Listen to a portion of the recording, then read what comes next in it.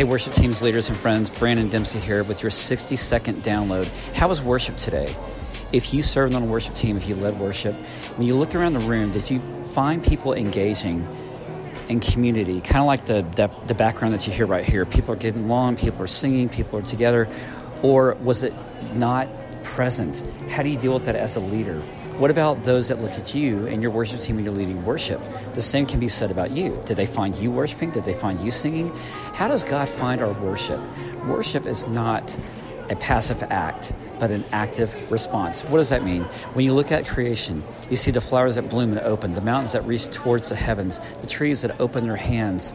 Scripture talks about all these things. And if we do not worship, the rocks truly will cry out. So God is looking for a response. Worship is a response. It's not an act. It's not passive. It's alive and well.